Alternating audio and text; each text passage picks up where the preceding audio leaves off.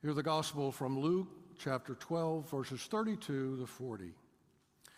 Jesus said to his disciples, "Do not be afraid, little flock, for it is your Father's good pleasure to give you the kingdom. Sell your possessions and give alms.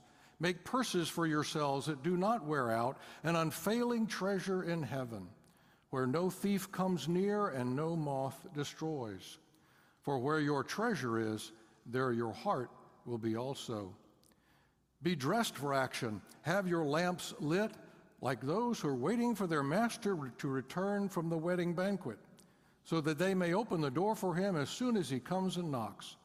Blessed are those slaves whom the master finds alert when he comes. Truly I tell you, he will fasten his belt and have them sit down to eat, and he will come and serve them. If he comes during the middle of the night or near dawn and finds them so, blessed are those slaves. But know this, if the owner of the house had known at what hour the thief was coming, he would not have let his house be broken into. You also must be ready, for the Son of Man is coming at an unexpected hour." The gospel of the Lord. Thanks be to God. You may be seated. Thank you.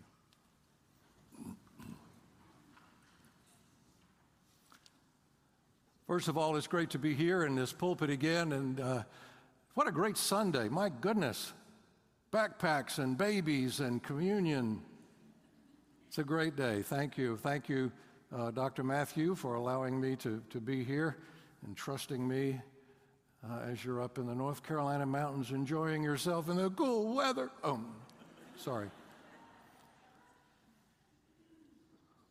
When we think of the richest people in the world, what names come to mind? I'll give you a minute. No. Jeff Bezos, Elon Musk, Bill Gates, Warren Buffett. But are those folks truly the wealthiest? As a matter of fact, we learn right here in Luke's gospel who the richest people in the world are. Jesus calls them his little flock. It's his disciples. It's all who follow Jesus as Lord and Savior. And Jesus tells them, God is pleased to give you God's kingdom. Whoa! Those who love and have faith in Christ are the richest people in the world. We have access to the very kingdom of God.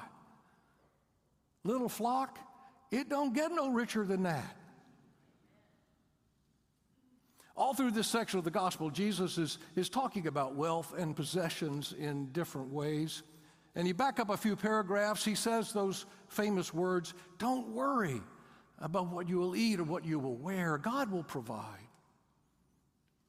And that comes right after the story that Jesus tells that Dr. Williams shared with us last week about the rich man who had such an enormous harvest, he had to tear down the barns and build bigger ones just to keep it all for himself. And then he said, I'm so rich now, I can just eat, drink, and be merry and let it go. But Jesus, God says, God had the last word. Fool. All the things you've prepared for yourself, whose are they going to be now? You see, the man had not stored up the right kind of treasure. It becomes pretty clear as we go through these verses that Jesus is talking about a certain kind of wealth, riches that we could never acquire ourselves because they're from God and they're eternal. They're not subject to depreciation or loss of value or erosion over time. This treasure given by God is the very kingdom of God. And God is pleased to give it to us. And Jesus says that we need to be in the business of laying up treasures in heaven rather than piling up in our lives only the treasures on earth that won't last. And he makes that familiar declaration, where your treasure lies, there will your heart be also.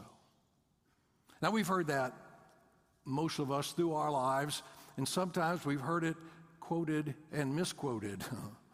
We need to be very careful to hear how Jesus said it. the phrasing that he uses. He did not say, where your heart is, there your treasure will be.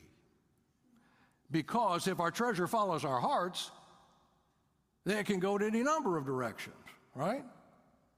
It can be good or bad. If my treasure goes where my desires and feelings are, who knows? My heart could be set on a bigger house or a fancier car or winning the lottery.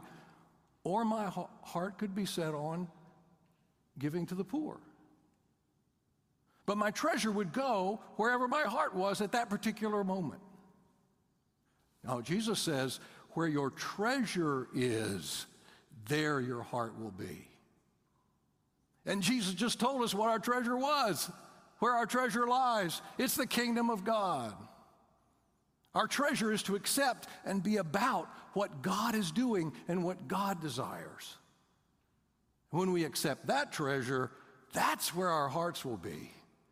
Jesus is not talking about treasure following the whims of our hearts. He's talking about our hearts connecting to and wrapping around the wonders and purposes of God's loving and eternal kingdom. But Jesus also says to lay up ourselves treasures in heaven, heavenly treasure. In other words, the heavenly eternal treasure that is the kingdom of God actually begins here and now. Jesus said it when he said, it is within you and among you. The reign of God in our lives begins when we accept Christ and we begin that amazing journey. In the Lord's Prayer that we just prayed a few moments ago, Jesus has taught us to pray for the kingdom of God to come, the will of God to be done on earth. On earth. We pray for the love and justice of God to operate among us, for the reign of God to begin with me here, now, realized in our lives. In the economy of God, the treasure that Jesus offers is a treasure to which we give our lives every day. Now, Jesus then goes on to share a couple of parables that may sound a little strange in this particular context, about the slaves waiting for their master to come back from a wedding party, and then about the guy who would let his house be broken into because he went to sleep, you know. Now, what do these parables have to do with this whole thing about treasure, heavenly treasure? Well, they're really all about the urgency of the gospel, about how Christ and the disciples of Christ need to be always ready and aware, whether it's serving Christ or receiving Christ. And there are needs all around us, challenges every day, at every moment that we need to respond to. The church needs to be available. Natural disasters, wars, brutality and violence, all that is happening in our world, we can respond because we have the very kingdom of God. What a resource. The Church of Jesus Christ can act, is prepared to act, and to bless those who need blessing. The parable of the slaves waiting for the master to come home is a really remarkable story. In Jesus' day, we know wedding parties could go on for days, a week. And the whole village was invited. So the slaves didn't know when the master could come home. He'd come home at any time, middle of the night, middle of the day. But when he does, they've got to be ready. They've got to welcome him. And the parable is about the servants, their responsibility and their availability. So when the master does come home, there they are. They're all ready. They're ready to serve him. But there's the wonderful twist. The master takes off his party clothes and serves the servants. What? The master serves the servants. People in Jesus' crowd must have been going, huh? In most of Jesus' parables, the master represents either Jesus or God, the Son of God. And so here is God serving, putting on the garb of a servant, serving the servants. Because God serves us. God loves us. God gave his only Son on the cross for us so that we might have this fullness, this eternal richness in our lives, and so we can be prepared to serve others in God's name. I want you to do something for me. Look at the pew in front of you. Very top of it. The very top of the pew. You notice something? The dark stain and the varnish that's on the pews, on the backs of the pews, that dark stain on most of the tops of the pews in the sanctuary is worn away. Through years of worshipers like you and me, we have used the front of the pews, the back of the pews, to pull ourselves up, especially those of us of a certain age, to help us stand and participate in the worship of God, to sing a hymn or recite a creed, to help move us out of our seats and down the aisle in a few moments to receive the elements of Holy Communion. These pews have served not just as places for us to sit, but as helpers assisting us in our worship. And they've taken a toll for that service. If you put your hand on them and you can feel, make sure the person in front of you is leaning forward. You don't want to be any unforced touching here. Anyway, see the varnish and you feel up, and it's rougher at the top. It's pale, it's worn.